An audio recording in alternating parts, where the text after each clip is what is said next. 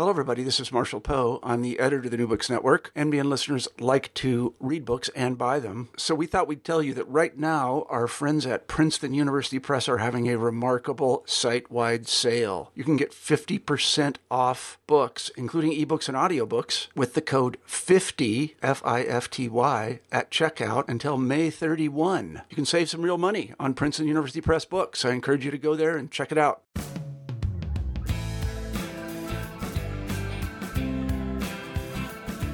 Hi, this is Beth Harpaz, guest hosting a new series for the New Books Network, presented by the Gotham Center for New York City History at CUNY, the City University of New York. Today, I'll be speaking with Lisandro Perez, professor at John Jay College, which is part of CUNY.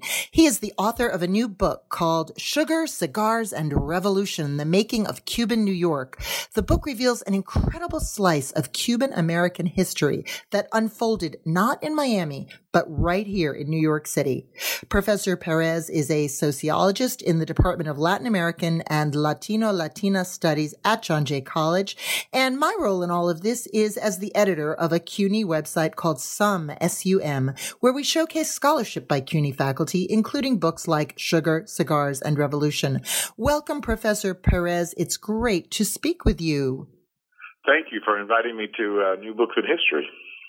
So I have lived in New York City all my life. I've been to Cuba, I've been to Miami, and other than eating Cuban food in New York, actually Cuban Chinese food, and we'll get to the origins of that a little later, I've never really given any thought to there being much of a Cuban presence in New York City. And maybe showing my age, I do remember the old I Love Lucy show when I was a kid. Her husband, Desi Arnaz, was Cuban. They lived in New York City. But other than that, Cubans in New York, I mean, today in 2018, the history of that community is pretty invisible. And yet you say in your book that New York was the most important city for Cubans in the U.S. until 1960. So let's start maybe by just summing up for listeners what went on in New York that made it such an important place in Cuban American history. Give us the big picture. Well, it was the largest community of Cubans in the United States by far until Ybor City opened in 1886, and then it regained its primacy again in the 1920s, and remained so until 1960 when Miami, of course, took over with the new immigrants from post-revolutionary Cuba. But New York in the 19th century was not only the most important city for Cubans, it was also the largest. Cubans in New York were the largest group of Latin Americans in New York City, and it was also the largest community of Latin Americans in the United States east of the Mississippi. So I was a little bit surprised when I really started reading into that history that there was really so little that was known of it. We knew a bit about its political activism, but as a sociologist, I wanted to know more about that community, and so that's why I undertook this book. All right, let's drill down a little to the details and go back to where you start your book. The year is 1823. New York is a thriving port city. It's already a global center of finance. And in that year, 1823, 97 ships arrive in New York from Cuba. 97, that's a lot. Why? What were they bringing here? Why was there so much commerce and traffic between Cuba and New York in the early 19th century? Well, the origins of that traffic actually go back even much further than 1823. It goes back to even before the American Revolution. The British took over Havana in 1762 and occupied it for 11 months, and that opened up traffic with the British North American colonies. And at that time, Cuba didn't have a lot to sell, but the traffic the traffic in ships was already initiated. And what eventually Cuba did sell in large amounts was sugar. There was a sugar revolution in Cuba, by which many of the what became the aristocracy, the sugarocracy, as one historian calls it in Cuba, purchased large amounts of land and started producing sugar for the world market. And it was New York that was the principal market for that sugar. New York had the largest number of refineries anywhere in the U.S., and there were these mercantile agents in New York City that acted as commission agents. They would receive the sugar from the growers and the planters in Cuba and sell it for them to the refineries in New York. And that established a very, very intense ship traffic that eventually included not only bringing into New York cigars and tobacco, but then also sending to Cuba manufactured goods that the new sugarocracy wanted to buy. Now, you actually talk a lot in the book about this, you call them the sugarocracy here in our conversation, the landed gentry of Cuba putting down these roots in New York City. These were the aristocrats who made their fortunes, as you say, in the sugar trade. And, we want to be sure to point out that Cuba was one of the last countries to abolish slavery. So if you're making your money off a sugar plantation in Cuba, you're making your money off of slave labor. And so these plantation owners, they're sending their children to school in New York. They're buying New York real estate. They live a very fancy life on their visits here, on the time they spend in New York. Tell us a little bit about that. Well, when they sold their sugar here in New York, they had accounts with these mercantile houses. They were called counting houses in Lower Manhattan. The most prominent of them was Moses Taylor and Company. And by the way, there's a very large archive of the Moses Taylor papers documenting all of this in the New York Public Library. And through that traffic, we see how these landowners in Cuba who sold their sugar in New York maintained these very large accounts. They didn't want their money in Cuba. They're liquid assets in Cuba. They wanted it in New York. And these county houses managed this money for them, making investments, but also buying things for them. Things that they needed, machinery that they needed for their sugar mills, carriages to ride around in Havana, linen, silverware, just about anything. And also, they received the children of many of these landowners who wanted their children educated in the U.S. Increasingly, because of this traffic and because they were selling in New York became, I argue in the book, this sort of place where Cubans was a reference point for Cubans. It was kind of in the Cuban consciousness, that other place. And they traveled extensively to New York. They sent their children to be educated in boarding schools in the Hudson Valley and in New Jersey. The county houses managed all of this for them. And so there was this traffic that occurred throughout the first half, particularly of the 19th century. There was an estimate that there had been already by the middle of the 19th century about 2,000 Cuban children, Cuban young men who had been educated in the United States, and most of those were in New York. So there was this traffic, and New York became this sort of place of reference for this elite, for this Havana-based elite in Cuba. You also talk in the book about other social classes of Cubans who made their way to New York: Afro-Cubans, Chinese Cubans, working class Cubans. Give us a sliver of insight into each of those demographics. And you mentioned the cigar trade earlier, because long before Ybor City and Tamba, there were Cuban cigar makers in New York City. Tell us a little bit about those cohorts, those sectors. Well, what we call Havana clear tobacco leaves, and that was the title that was given to it in New York, became very desirable in New York. And there was already a large cigar manufacturing industry in New York, largely established by German immigrants. And cigar leaves started being imported from Cuba early in the 19th century, well, about 1840s, 1850s, 1860s or so. Later, that was followed by Cuban cigar workers, per se. Most of those initially were white, but by the 1870s, there's an increasing number of Afro-Cuban cigar workers. And so let me just interrupt you for a second. Had they been slaves likely at one time and they earned their freedom at some point? Or how did slavery figure into that Afro-Cuban demographic in New York?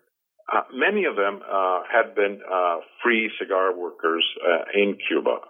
Some of them had those that had become cigar workers when they came to New York. It's also important to keep in mind that landed aristocracy that came to New York, and they came in large numbers starting in about 1869, 1870, because a war broke out in Cuba. Those that came brought their house slaves with them.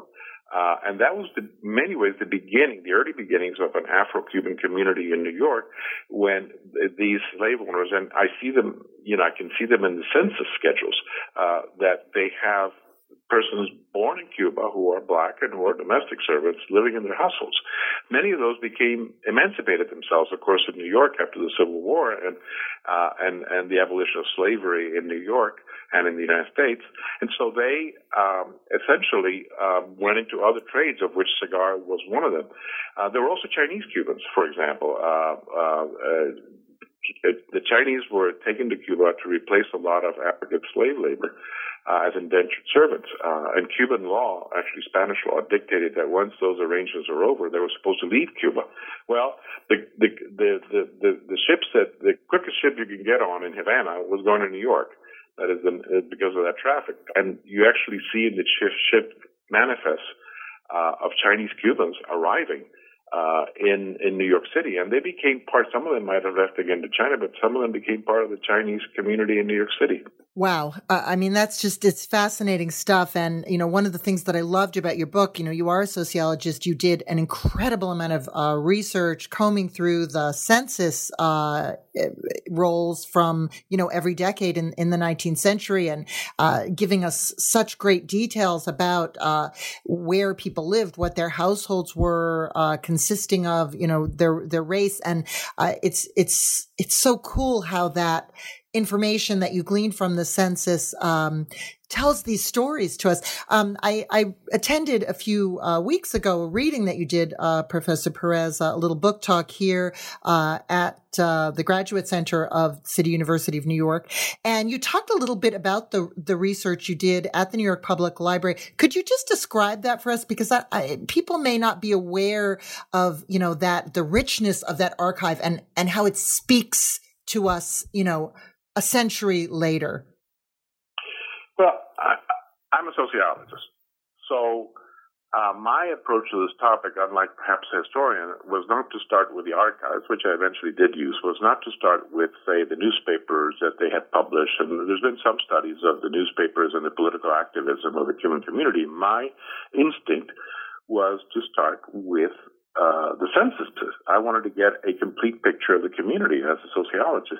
And so many of these genealogical research tools that are available online, such as Ancestry, for example, are very powerful tools for this because although most people search on these for their ancestors, you could search on these by, for example, place of birth and get all of the census forms, and by that I mean the questionnaires, not the statistics, but the actual forms that were filled out when an enumerator went to people's houses and jotted down who lived there, their characteristics, and so forth. And so I have actually been able to print out from that source and others the census forms for all persons born in Cuba who were enumerated by the U.S. Federal Census in New York City between 1850 and 1880. And of course, that paints a tremendous picture. It tells you where they lived. It tells you what their occupations were. It tells you about their race. It tells you about household arrangements. You can find, for example, a lot of neighborhoods that were created by Cubans. And so as a sociologist, I didn't want to deal with this Cuban community as sort of, just political activists who wrote things. I wanted to put their feet on the ground, essentially on the sidewalk of New York and where they lived. And that was actually interesting because there were several things that came out of that were illustrative of that history and of looking at that community as a physical kind of, entity. Not just a set of relationships, but as a physical, on-the-ground entity. And what was like the peak year, and what was the number? What was the most number of Cubans that lived in New York City, and in what year? And what were some of the neighborhoods where you found concentrations of Cuban Americans or Cuban emigres? Well, the high water mark in the 19th century is the census of 1870. And the reason for that is that in 1868, October, a war breaks up in Cuba, actually led not by the elite in Havana, the Cuban elites in Havana, but by the Easterners. That sugarocracy, those elites in the West, in Havana, saw themselves forced to leave because they were either had to be loyal to Spain or essentially be persecuted. So they left, and they left in very large numbers, and I have a chapter in my book that documents that exodus of the most prominent Cuban. By this time, I mean Cuban in the sense that they're already second, third generation Cubans. They do not have an identification as Spanish. They find themselves persecuted by this new wave of repression that the Spanish unleashed, and they left. And so 1870 is the high water mark. And again, they left. Many of them left with their house slaves. Eventually, during the 1870s, the community grew, but that high water mark from the census 1870, and I found about 3,000 persons born in Cuba that lived in the five boroughs, what are now the five boroughs of New York City. And that's a fairly high number because it doesn't include, for example, their children who were born in the U.S. It doesn't include a lot of people who also identified as being Spanish. After all, Cuba is not a political entity. They have a Spanish passport. And there were some who said, when they asked, where were you born? They said in Spain because they considered Cuba part of Spain.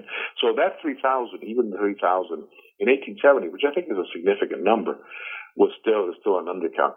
The rich people lived where rich people lived in Manhattan. A lot of them lived in the Madison Square Park area. The working class, especially when the cigar workers came in, worked in more working class areas, what are now Soho, Tribeca, the West Village, in that area.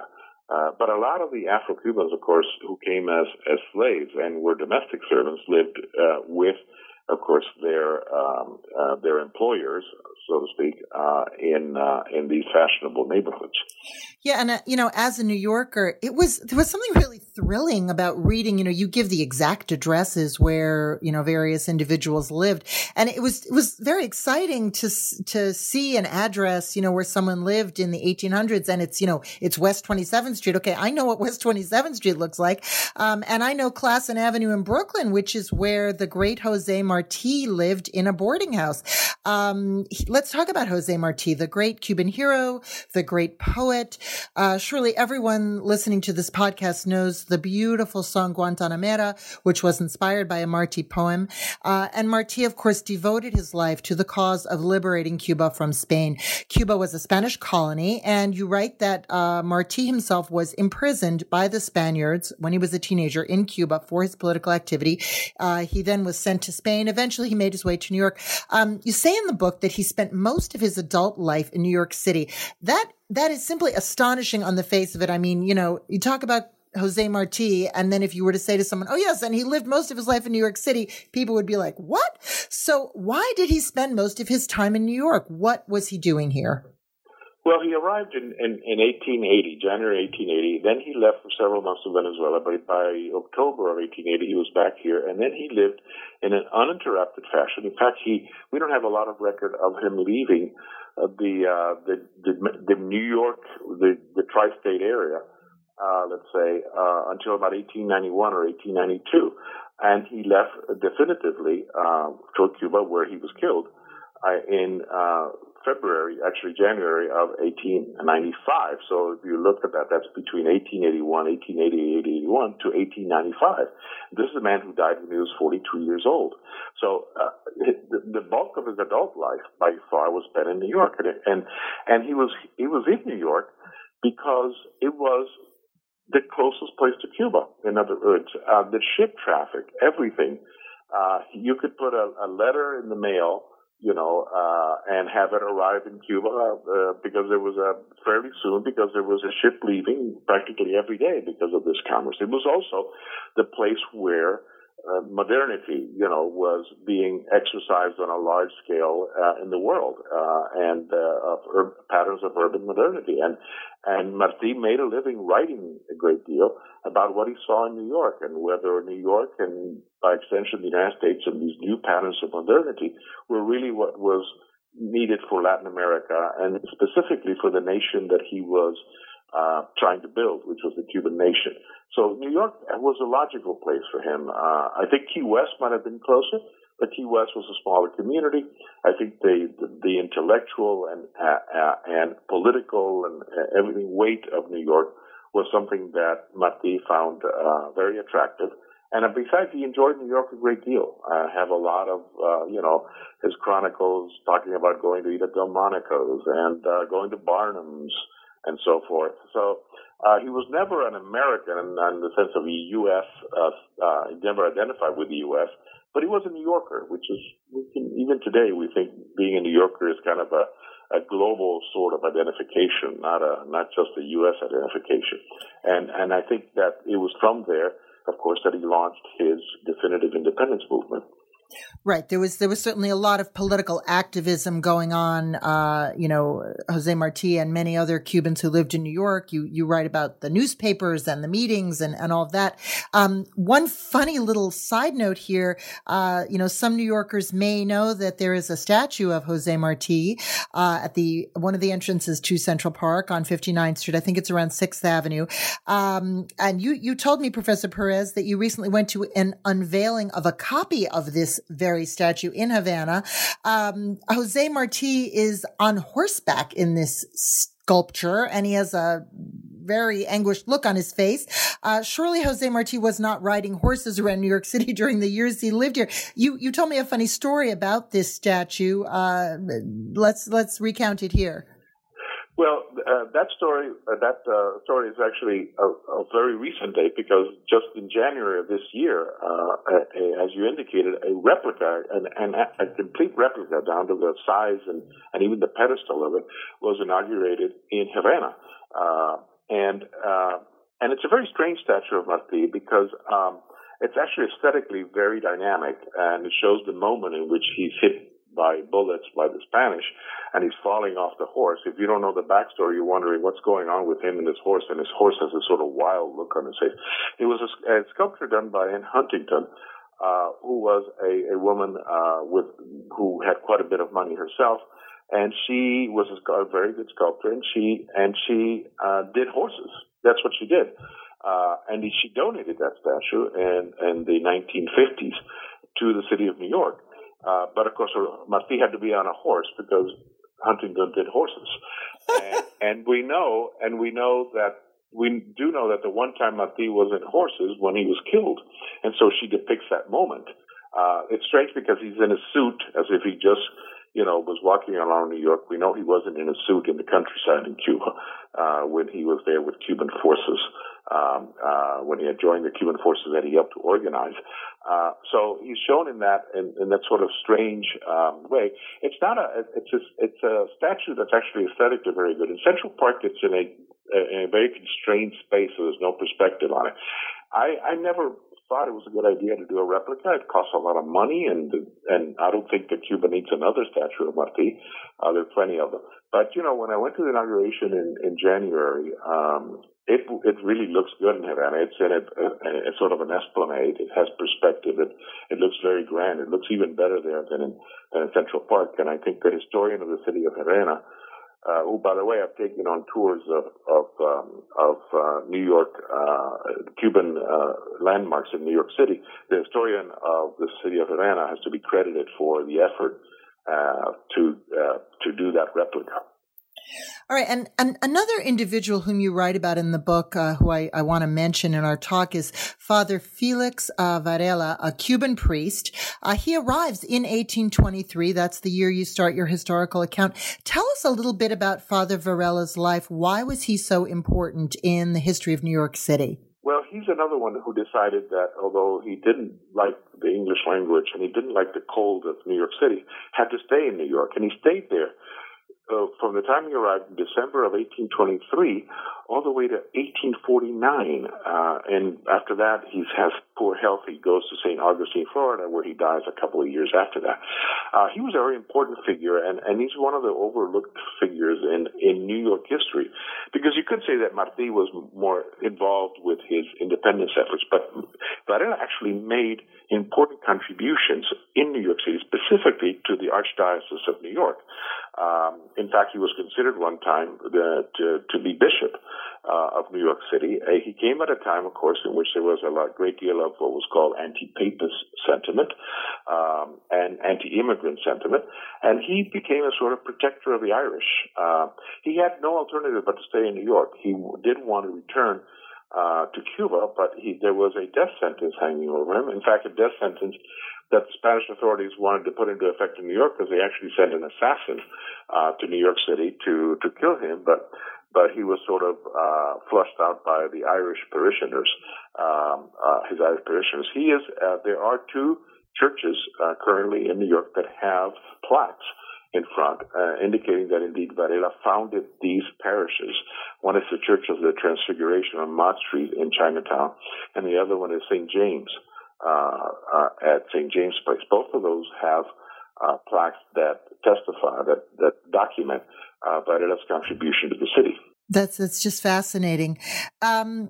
You mentioned a little earlier in our talk that New York was a sort of a modernist city in the 19th century, and one of the aspects of your book, you describe the way in which you believe New York helped shape Cuban identity. I think you make a very convincing case that Cuban intellectuals and activists and aristocrats, having been exposed to the culture and the daily life of this kind of modern New York, that they kind of rejected the old world European sensibilities of Spain, and they very intentionally embraced what you call this modernist identity. Can you talk a little bit about that and maybe give us an example or two of how that modernist identity manifested itself in Cuban culture in Cuba? Even the slave owners had an orientation of sort of wanting to be modern. They, for example, kept up on all the chemical advances in science that would help them to better granulate and process sugar. They immediately applied steam-driven grinders in their mills. All of these they bought from the U.S. They saw the U.S. as this model of progress, of technological advance. There were scientific societies founded by these planters in Havana to advance precisely the application of science to sort of economic models of change. And it was a really interesting orientation. Spain, which of course was sort of mired in traditional patterns of, both religiosity and so forth, was not that model. And increasingly, Cubans looked to the United States as being that model. There were poets that came and talked about, this new bridge across Niagara Falls. How they did that, a suspension bridge. And so there was this sort of model. And I think the most evident manifestation of that later on in the 19th century is baseball. You don't hear anything about Cubans ever associated with bullfighting.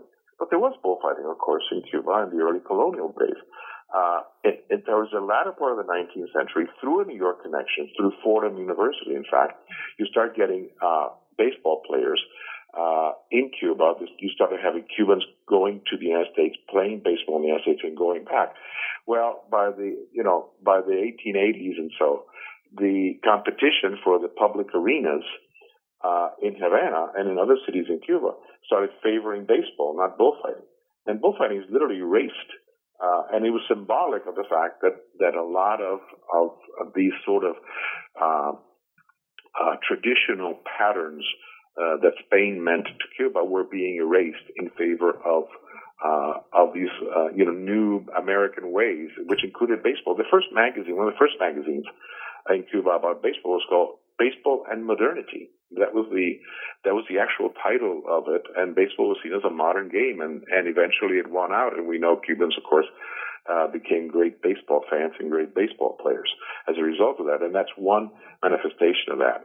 Another thing I might add on that is that Martí, we now look at some of his chronicles on immigration to New York and, the crowding in the Lower East Side with some, we look at it and say, he was kind of a modern sort of guy, but he actually was a little bit suspicious of this immigration because he felt that all of these European immigrants coming into New York and into the United States were bringing with them traditional patterns, that might undermine this progressive American republic that had been established by these enlightened men, right? And so he was a little bit of an anti-immigrant despite being an immigrant himself, but he was just very, very concerned about European influences in America.